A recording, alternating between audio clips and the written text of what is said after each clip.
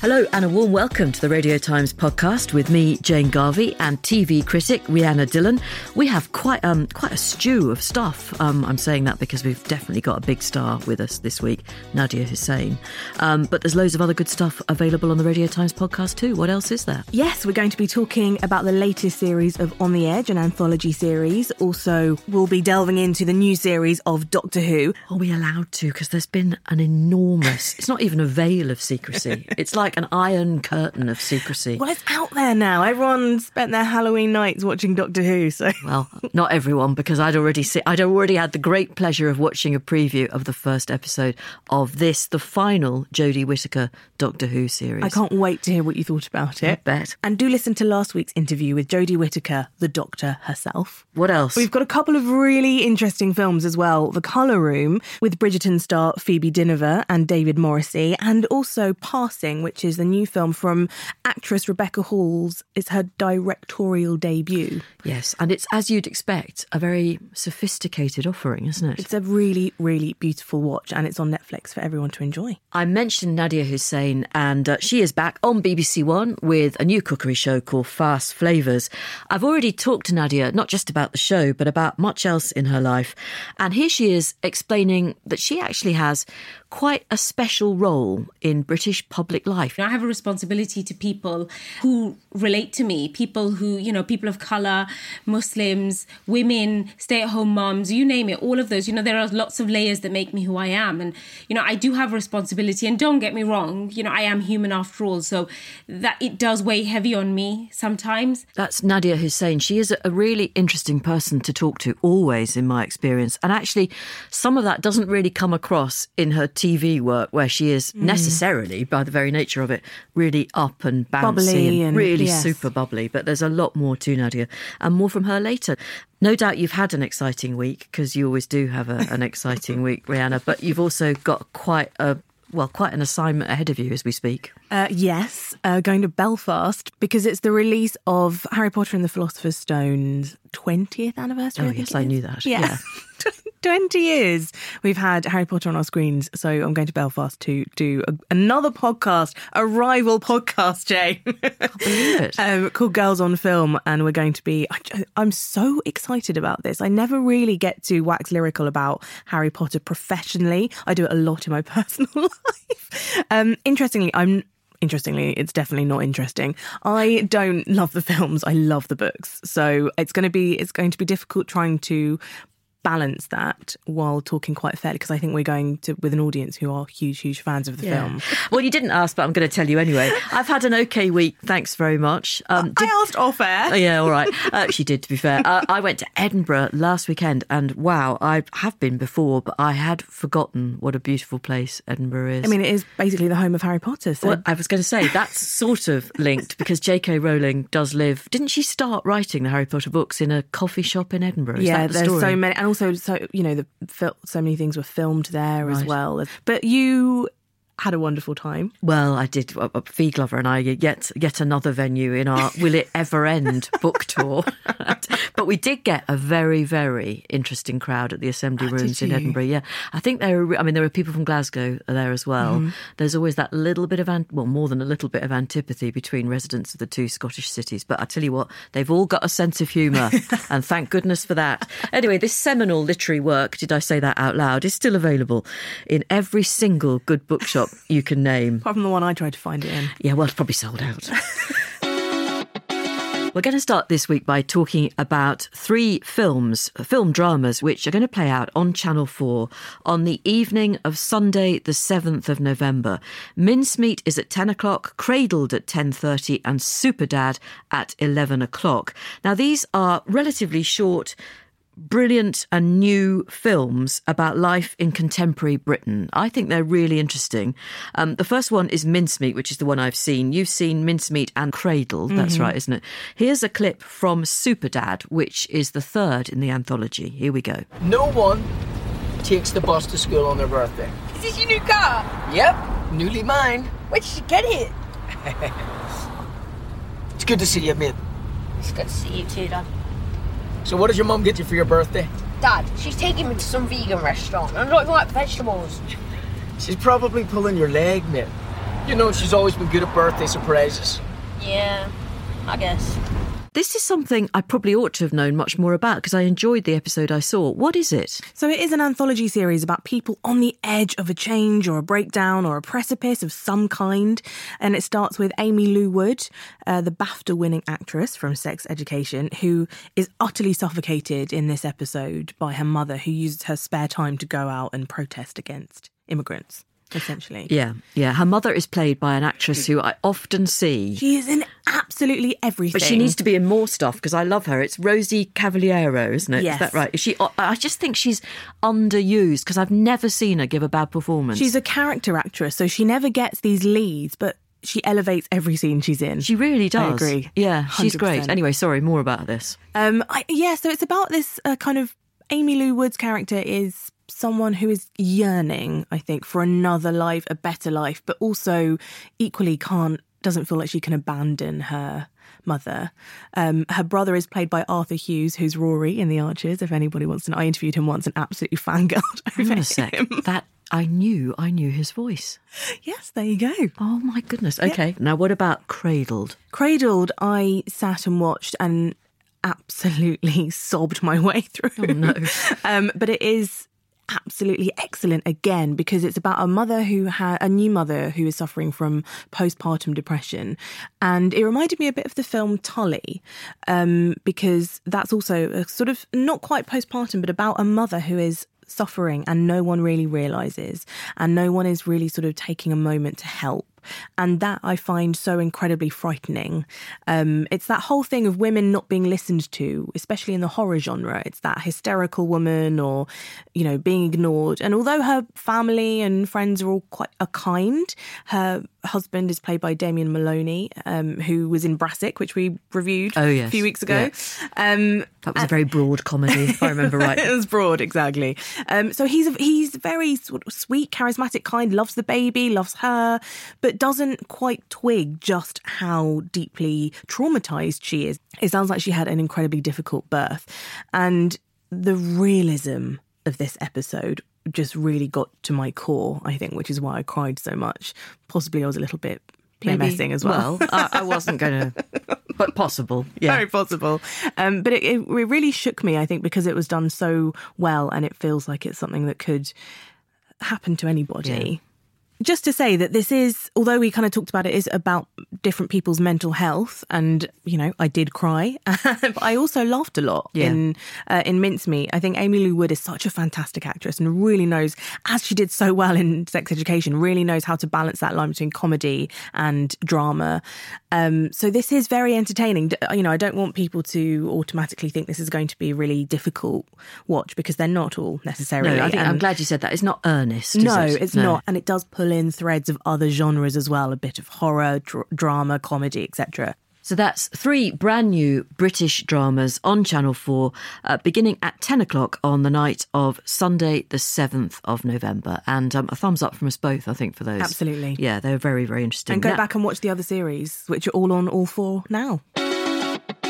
There's also a great new film out on Sky Cinema Premiere on Friday, the 12th of November at 8 o'clock. It's called The Colour Room and it stars Phoebe Dynevor and David Morrissey. Here is a clip from that. I say we stop playing it safe. Thicker strokes and colour. Be careful, Miss Clear. Don't misinterpret my brother's intentions. If we sell directly to women, we'd be leading the way in the potteries. The modern woman will not want tat. The modern woman is forward-looking, not backward-looking.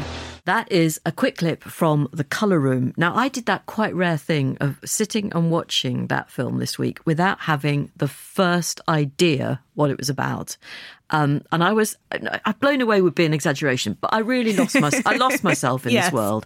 And I found this very enjoyable. So briefly, what is it about before we hear from the stars? It's the true story of Clarice Cliff, who is the artist who specialised in pottery as she works her way up from a factory girl and then she catches the eye of a factory owner who is played by Matthew Good.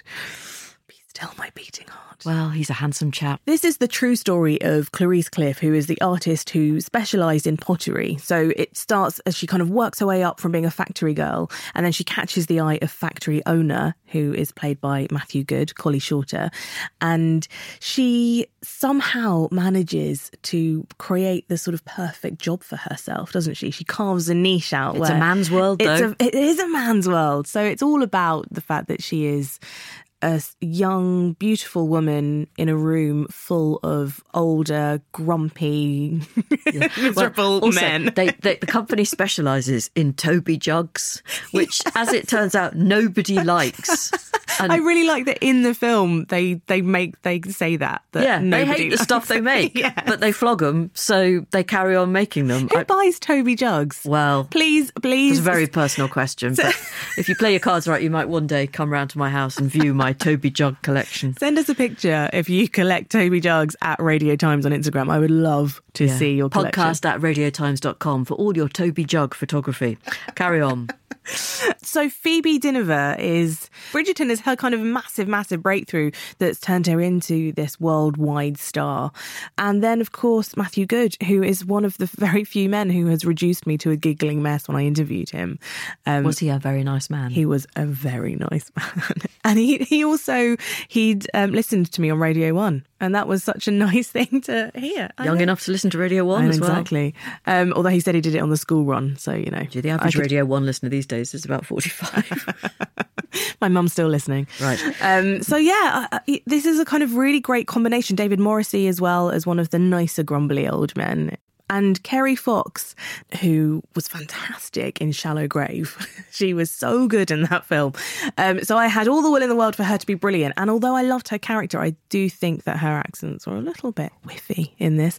But she's playing this harried mother. What kind of really touched me was how much she supported her daughters in this film. Although she was kind of constantly going, oh, move your shoes and, oh, stop messing around with this. She really wanted them to fulfil their dreams, didn't she? Did. Yeah. And, you know, we perhaps don't see enough of that on screen, especially in period dramas. This was gorgeous. I loved their relationship. Yeah, I think the family relationship was really well done in this. And also, if I'm honest, I kept watching for something truly terrible to happen to the characters. And although there is some sadness at the heart of this, it's essentially a story of female triumph. Yes. And I really like that. Yeah, actually. Of course. What a wonderful story. And the fact that it's true.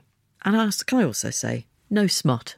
So if you're after just a decent bit of entertainment, showing my age a bit there. I do love a bit of smut, especially when it comes to Matthew Good, but it's fine. It's not to the film's detriment that there isn't any. So let's hear from Phoebe Dynevor and David Morrissey talking to Radio Times staff writer Kellyanne Taylor, who asked them why they wanted to make the film. A lot of aspects of the film drew me to it, really. I mean, firstly, you have this brilliant pioneer that is Clarice Cliff that I sort of knew her work, but didn't really know anything about her. And, you know, reading the script and then doing more research into her life. I mean, it's just what a fascinating journey and what a pioneer. And yeah, I just thought it was a story that really had to be told. Yeah, likewise. I knew her work, but I knew nothing about her. I'd always presumed that she was a woman from the sort of William Morris School or the Bloomsbury set or something like that. And when I discovered that she was a working class woman from Stoke who basically revolutionized the industry, not just from an artistic point of view, but from a commercial point of view, it blew me away. And I thought it was a story that needed to be told and a person that needed to be reintroduced to the public conscience, because I thought she was a fascinating and brilliant woman. It does feel like at the moment there is a space for these stories, and especially female-led stories that perhaps haven't been given the space before. Let's discuss that. Yeah, I mean, it was interesting. I was talking to Georgie Paget, our producer, about this, and she just said, 5 years ago, even less, this film just wouldn't have been made. People wouldn't have thought that anyone would want to see a film about a woman who made pottery or created pottery. They just, to be in a position where we can tell the story and people will watch it and will be inspired and will enjoy it is, it's great that we were able to make this film in many ways. And you see, a woman or is it in the 1920s, early 30s, just punching through this glass ceiling, certainly from a gender point of view, but from a class point of view as well. And I think one of the things for me is this morning, Phoebe and I went to the Victorian Albert Museum to have our photographs taken with some of Clarice's work. And seeing it in the context of this ceramics exhibition, just the shapes she uses, the colors she uses, they're so new. And I don't think looking back from today, I don't think we can appreciate just how revolutionary she was, like a punk rocker just walking right into this world and really, shook it up. I mean, I think the character I play is someone who is the old guard. He's very talented. He's someone who's earned his stripes himself, but she really blows them away and is not just, as I say, artistically, but commercially. When she gets told no by the market, which is predominantly all these men saying that's not what women want, she says, well, I'm going to do it a different way. And she bypasses all these guys, and she gets straight to the workforce, which is the women. And that is still a model of commercial enterprise that we use today. It has that same kind of homey feeling as Little Women, the kind of sense of female camaraderie and community, but it also unpicks the social standing of women and the sexism that existed. For example, she's rumoured to have been sleeping with the factory owner, and lots of people suggest that's why she keeps her job, which obviously we know isn't true, it's her talent. But do you think that perhaps parts of it still resonate in today's society, perhaps that female talent can sometimes be overlooked or perhaps not seen in the same light as a man's? Yeah, it's interesting because Holly and Clarice did eventually marry. So there was a love story there. But, I want to stress, and I keep stressing, that it really wasn't a meeting of minds. And I think me and, everyone who was involved in making the film, particularly, the director and writer, we really wanted to show that it was a meeting of minds. It was Holly seeing this young woman's talent and also at a time when things weren't selling, the market, it wasn't in a great place, that actually what makes Clarice sort of push forward, when she's really feeling back into a corner and like, this isn't going to work, is actually the women. And she suddenly realizes, I don't need to win men over. I need to win over the women. I'm sure there are resonances to today and lots of the film. One of the big things for me is, the film putting Clarice in the position she deserves, which is a celebrated person of genius, someone in our history who has been sadly passed over. I think, she's known in the circles of the ceramic world, but she isn't celebrated wider than that, and she really should be. In many, many ways, the pioneer, the trailblazer, the revolutionary, she really was someone. And I do think that if she'd been a man in that position, we would know about her in a wider context, and we don't. So we can look for resonance in the film, but I think what the film's real takeaway will be that here is someone that we should all know and celebrate massively. Do you know, David Morrissey's point at the start there about how here's a woman we all ought to know about but don't, he's spot on, probably. Yeah. And to my shame, I hadn't heard of her. So I think if you've got to the stage in life where you do admire a bit of crockery, this is, and you like a bit of David Morrissey and you like Matthew Good. I do. Then she does. Then this is a lovely way to spend an hour or two. It's The Colour Room on Sky, cinema premiere Friday, the 12th of November at 8:00.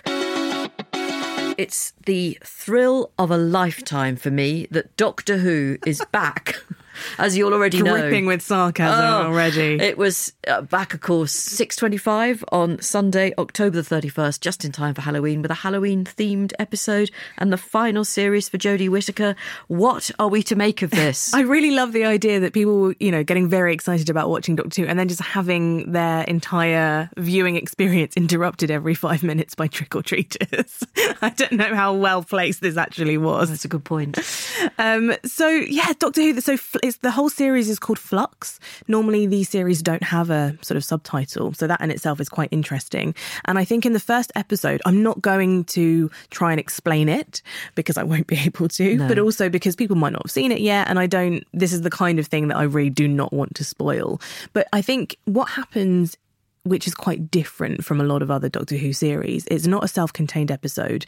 There are so many threads that are introduced in episode 1, and it's quite tricky to follow. I think if you've never really been into Doctor Who, I'm looking at you, Jane. You are looking at me.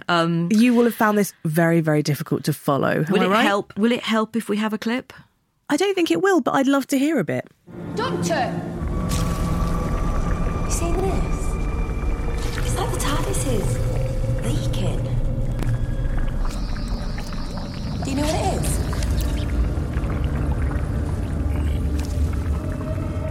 Nothing to worry about, it's fine. I'm fine, TARDIS is fine, we're all fine. We'll be on Earth any moment. Right, dateline. October 31st. Halloween! Trick or treat!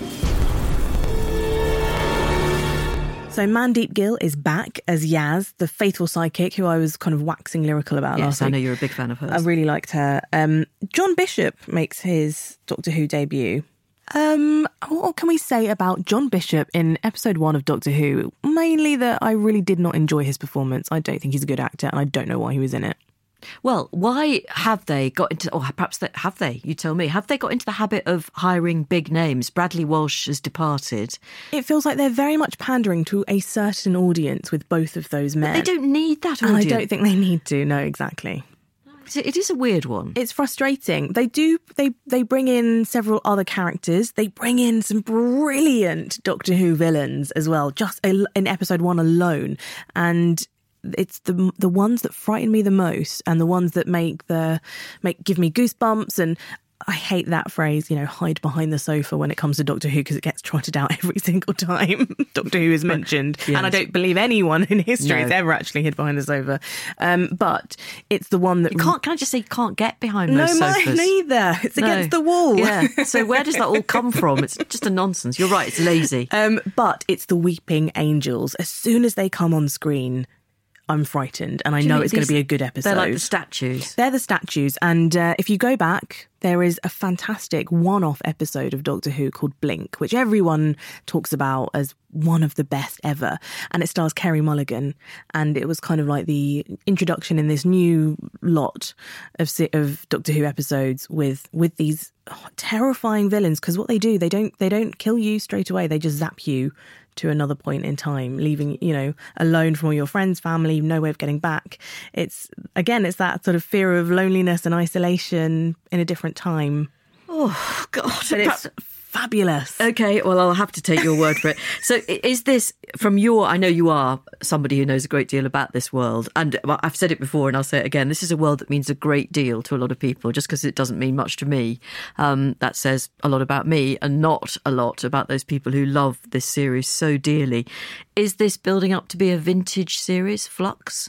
I think it's going to be a really exciting one. I find it really difficult to know about what's going to do really well and what isn't. Actually, I'm so rubbish at predicting that kind of stuff. But all of these threads do set up something huge, which is very, very exciting. But ultimately, I suppose, the world is not going to end. We're going to get a new Doctor. Well, can I say, if you were paying full attention to Professor Brian Cox... I wasn't. Well, the world is going to end. So it's all based on a lie, this Doctor Who thing. I've got to break it to people.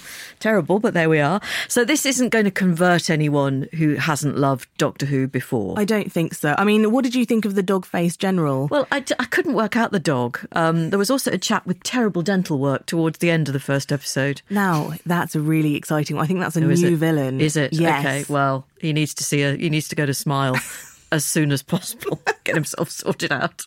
I know people haven't been able to go during the pandemic. There are no excuses now. So Doctor Who is back on BBC One on Sunday evenings. And look, I know it means so much to so many people. You will love it. Back down firmly on terra firma, we have Nadiya Hussain, who's on BBC Two, a new series called Fast Flavours, beginning Thursday, the 11th of November at 8:30. So you've had your tea, but you'll already be thinking about what you're going to make the next night. Now, early in this new series of Fast Flavours, you see Nadiya doing something I never thought I'd see on national television. She's crunching what are described in the series as cheese puffs, but I think all of us know what sort of cheese puffs she's crunching, and she's just mashing them into the mac and cheese. Here's how it sounds. My flavour-packed mac and cheese with a savoury crisp puff twist is guaranteed to make you feel good. Sometimes comfort should be in just one mouthful. And I think I might have found it. This is rich with the cheese sauce and the depth of that yeast extract. Now I'm off to find some fluffy socks and put on a good movie. Yeah, good luck with that. It wasn't something I'd ever seen done before. I like macaroni cheese. There are a lot of ingredients in this particular mac and cheese, particularly those cheese puffs. And so I did have to start the interview by asking her, what exactly are you up to, Nadiya? I was making the fully loaded mac and cheese. I mean, if you're going to have mac and cheese, what is the point in cutting back? You just you've got to throw everything at it. You've got to make it the most delicious mac and cheese you've ever had in your life. And for me, I love that kind of, that really kind of smelly, cheesy flavour that you get from cheese puffs. And I love the orange. I love that colour as well. So, and so much of my food is about kind of using up what I've got in the house, cooking for the kids, making it fun, making it delicious. This is not a mac and cheese for the purist or for someone who's watching their calories, is it? I mean, it really isn't. Neither of which I do. So I'm not watching my calories ever, and I'm certainly not a purist. The show it's deliberately, I'm assuming, bright. You dress in bright colours, you smile a lot, you enthuse. This is a show to gladden the heart, isn't it? Is that all on purpose? My kids are going to look at that and say, you are not that cheerful all the time. But do you know what it is? When I'm in the kitchen, I'm really happy.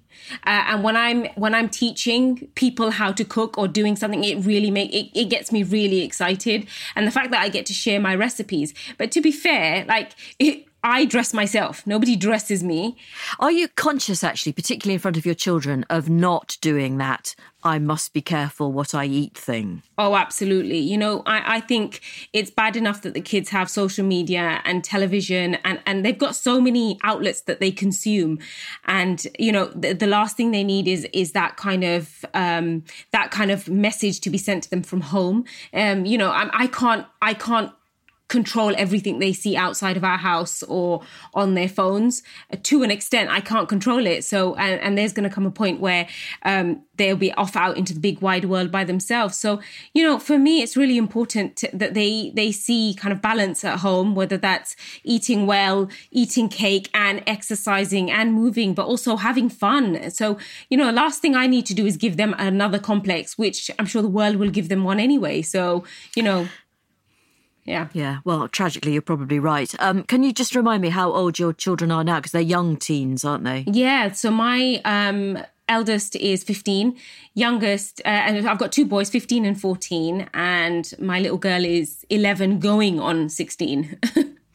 Yes, that's interesting. Is she the one who gives you, I don't know, sons, it's a generalisation, they can just love their mum and it seems uncomplicated, relatively speaking. Not necessarily the case with a daughter. What would you say? Mine is the complete opposite, I've got to say. I would love, I mean, to be honest, I'd love to hear somebody who's had it easy, but my 15-year-old pretty much doesn't like me at the moment, but I hope that there's going to come a time in his life where he's like, oh, I actually quite like her. She's actually quite cool. Either that or just threaten to cut him out the will or something like that. I'm not sure.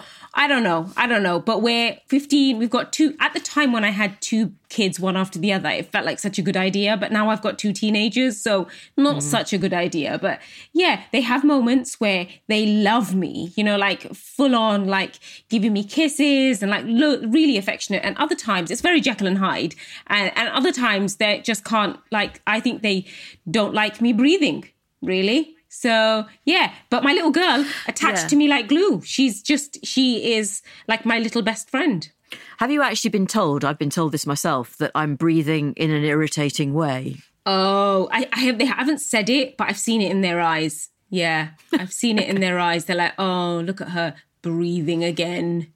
Yeah, yeah. What you have, and I think it is unique in Britain in terms of our most popular chefs, is a responsibility as a woman of colour. And how keenly do you feel that? And is that in some ways a burden?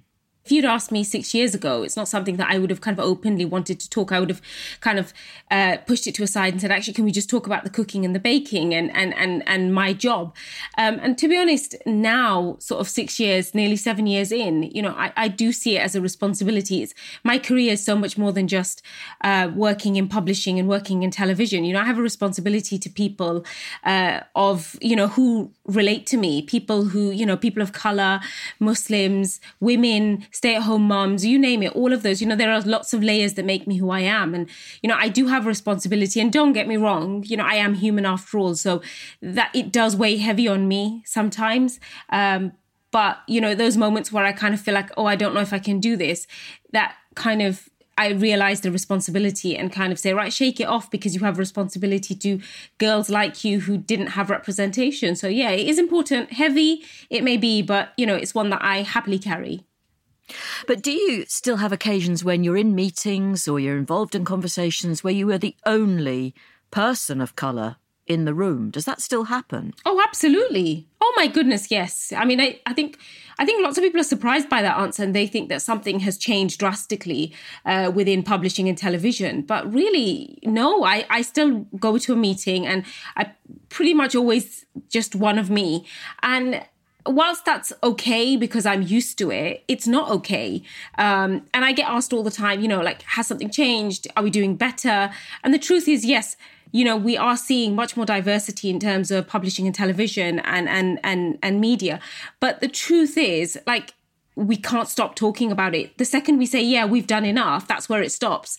And so we have to keep going and we have to keep talking about it and addressing the issue.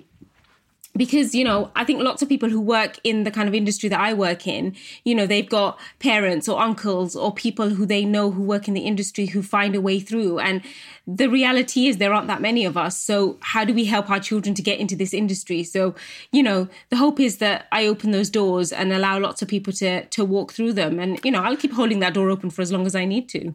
Can we just talk about your food, because it is glorious? And I suppose I'm intrigued by the experimentation involved. So we see the finished product, but was there a time when you were just shoving a load of ingredients into mac and cheese and it didn't work? I mean, what goes on behind the scenes? Well, luckily, because I suppose perhaps I've been cooking for such a long time, I suppose that, like, I haven't had any massive disasters. Most things work. So there might be the odd tweaking, kind of, a little bit more salt here, or maybe a little bit less there, or maybe some sweetness or some zinginess, or, you know, like, so there's always a little bit of tweaking, but never any massive disasters. But I mean, let's face it, you can't really go wrong with mac and cheese. And what's really good is when I test recipes and my kids come back and say, Mom, and they finish the lot, polish the lot off and say, I think we need to test this one again. That usually means, right, they really liked that. You've talked about your anxiety and, you know, there's been so much to be anxious about. How are you at the moment? Are you sort of in a relatively good period? Yeah, you know what? I'm okay. You know, that I have moments, and I think it's really important to be honest. When somebody asks you, are you okay? It's okay to say, do you know, actually, I am not okay today. Weirdly, I'm a little bit wobbly today because I've got 2 boys today who are off school who have a bug, and they've only just recovered from COVID maybe 3-4 weeks ago. So we've had lots of sickness in our house. And it's weird because I'm the only one that doesn't get sick. And I said to my sister-in-law a couple of days ago, I said, I really want to get sick so I can have a lie down. She said, you know, you can have a lie down without getting sick. I'm okay. Lack of sleep, but, you know, coffee and chocolate will get me through. Nadiya, thank you very much indeed for your time. Thank you. I love talking to you, and thank you very much. Take care. I hope the boys get better. Thank you so much. Nadiya Hussain, who's back on BBC Two with Fast Flavours, her new cookery show. It starts Thursday the 11th of November at 8:30. She's also on the cover of the Radio Times, out today, pretty in pink. It's a very bold, happy cover, as you might expect from Nadiya. And there's a fuller length version of that interview in the magazine as well this week. And any views on that or anything else you've heard or seen on the telly, it's podcast@radiotimes.com. Actually, we wanted to mention that the return of one of our favourite dramas of all time, Happy Valley. Oh my goodness, I was so excited when this news dropped. The BBC publicist who emailed me with it, I just messaged him back in huge capital letters just going, oh my God, this is fantastic news. Isn't it surprising news as well? It is surprising. Does anyone not know? This is the Sally Wainwright series starring Sarah Lancashire, James Norton. It's just brilliant. It is. And Siobhan Finneran. Yes, as the sister. Yeah. Who is fantastic. She's an alcoholic and is such a the heart, I think, of that show. And we should say it's not going to come back. We've got a year or so to wait. It hasn't even started filming yet. But the fact that it's coming at all is sensational news. So one more show to review. And what is this, Rhianna? This is a film from actress Rebecca Hall, her directorial debut, as we said, and starring Tessa Thompson, who, if you don't know, she is in films like Creed, Dear White People, and I suppose her biggest film, or at least probably the most watched one to date, would be Thor Ragnarok. Perhaps not her proudest moment. She plays Valkyrie in that. Yes. And she stars opposite Ruth Negga, who is from Loving, a beautiful film with Joel Edgerton. She was in Ad Astra, and also Misfits, which I think everybody who is doing incredibly well right now pretty much started their career in Misfits. So they play two friends who bump into each other one day serendipitously. And Ruth Negga is a young black woman who is passing as a white woman and is married to not only a white man, played by Alexander Skarsgård, but a racist white man who is incredibly derogatory about black people in just the seconds that Tessa Thompson's character meets him. And so there's always this impending fear that he will find out that his wife is actually a black woman. Tessa Thompson is playing a woman who can pass as white if she needs to in white neighbourhoods. And again, we see her starting the film in a toy shop full of white people. And she keeps her hat very, very low over her face. She tries to not speak very much. She demurs quite a lot. But then she goes back to her husband, her black husband, played by Andre Holland, who you'll know from Moonlight, and her two black children. So these two women have these lives where they are playing this balancing act all the time about identity and freedom as well. Let's have a clip. We both have views on this film, don't we? But let's just hear a clip so people get some idea. Pardon me, I don't mean to stare, but I think I know you. Claire? Mm-hmm. I'm trying to find out the history of the blonde you've brought along. She's a girl from Chicago I used to know. Princess from Chicago. Things aren't always what they seem. I'll be damned. Lots of people pass all the time. It's easy for a Negro to pass for white. I'm not sure it'd be so simple for a white person to pass for color. So you haven't ever thought to? What? You ever thought of passing? No, why should I? I have everything I've ever wanted. That's actually from the trailer for Passing, which, as Rhianna said, is the directorial debut of Rebecca Hall, who also wrote it.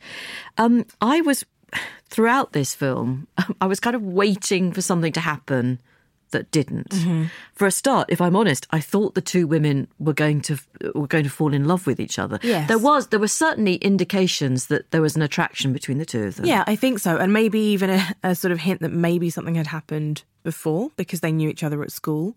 Oh, okay. I didn't pick up on that, but you might be right. Maybe. Yeah. I mean, again, I think it's one of those films where every look and every seem to have a smile you can interpret it in so many different ways. And there's also so much jealousy between the two of them, which I thought was a really interesting kind of relationship, because one is almost jealous of the other for having a particular lifestyle and not needing to live in fear that her whole life. Yeah. Although, of course, she's trapped in another kind of fear that she will be found out. And yet Ruth Negga's character is really envious of Tessa Thompson because she has a life where she's kind of happy. She has a husband who loves her. She has these 2 beautiful children who she has a real connection with. And Ruth Negga is kind of looking at this life thinking, I want this, or I want to have African-American people in my life. And she's not able to in the life that she's chosen. It's also shot in black and white, isn't it? Now, what am I supposed to make of that? What did you make of it? Well, I wasn't. That's why I'm asking you. I wasn't sure. I mean, I'm trying to remember the last time I saw a film that was, I think it might have been Manhattan, which I think was a Woody Allen film. I mean, this is how long ago it was. Mm-hmm. It would have been acceptable for me to go to a Woody Allen film. But there was obviously a reason that this was in black and white. Yeah, I wondered actually if much of it was about the fact that we wouldn't necessarily be able to tell if just how dark-skinned or light-skinned the actors were. Yeah. I don't know. That was my kind of initial knee-jerk. Everything does look beautiful in black and white. Yeah. And I think because they are in Harlem, we've seen Harlem on screen before, so our imagination fills in the gaps. And I think it also allows all of our other senses in film to kind of come through. The music that we hear in the trailer, I think the soundtrack is another excellent soundtrack. It's quite repetitive in a way, but Gently it really repetitive. You. Yeah. It is so gorgeous and really perfect for this. And also now there's an element that we call code switching, where people kind of act differently depending on who they're with, their different cultures, etc. So that was kind of my first idea of that happening. And it just really opened my eyes to what actually you must have to think about all of the time. I mean, I'm dual heritage. I can pass for not necessarily half Indian, but, you know, if I'm in any sort of, because I'm darker, I can go, you know, people have no idea where I'm from, which actually makes it kind of easier if I'm in other countries because they think I'm from there. Oh, I see. Right. So, you know, so I don't necessarily always look like a foreigner. No, unless I'm in the UK. Yeah, this is something I think if you're going to watch it, it's passing and it's on Netflix, available from the 10th of November.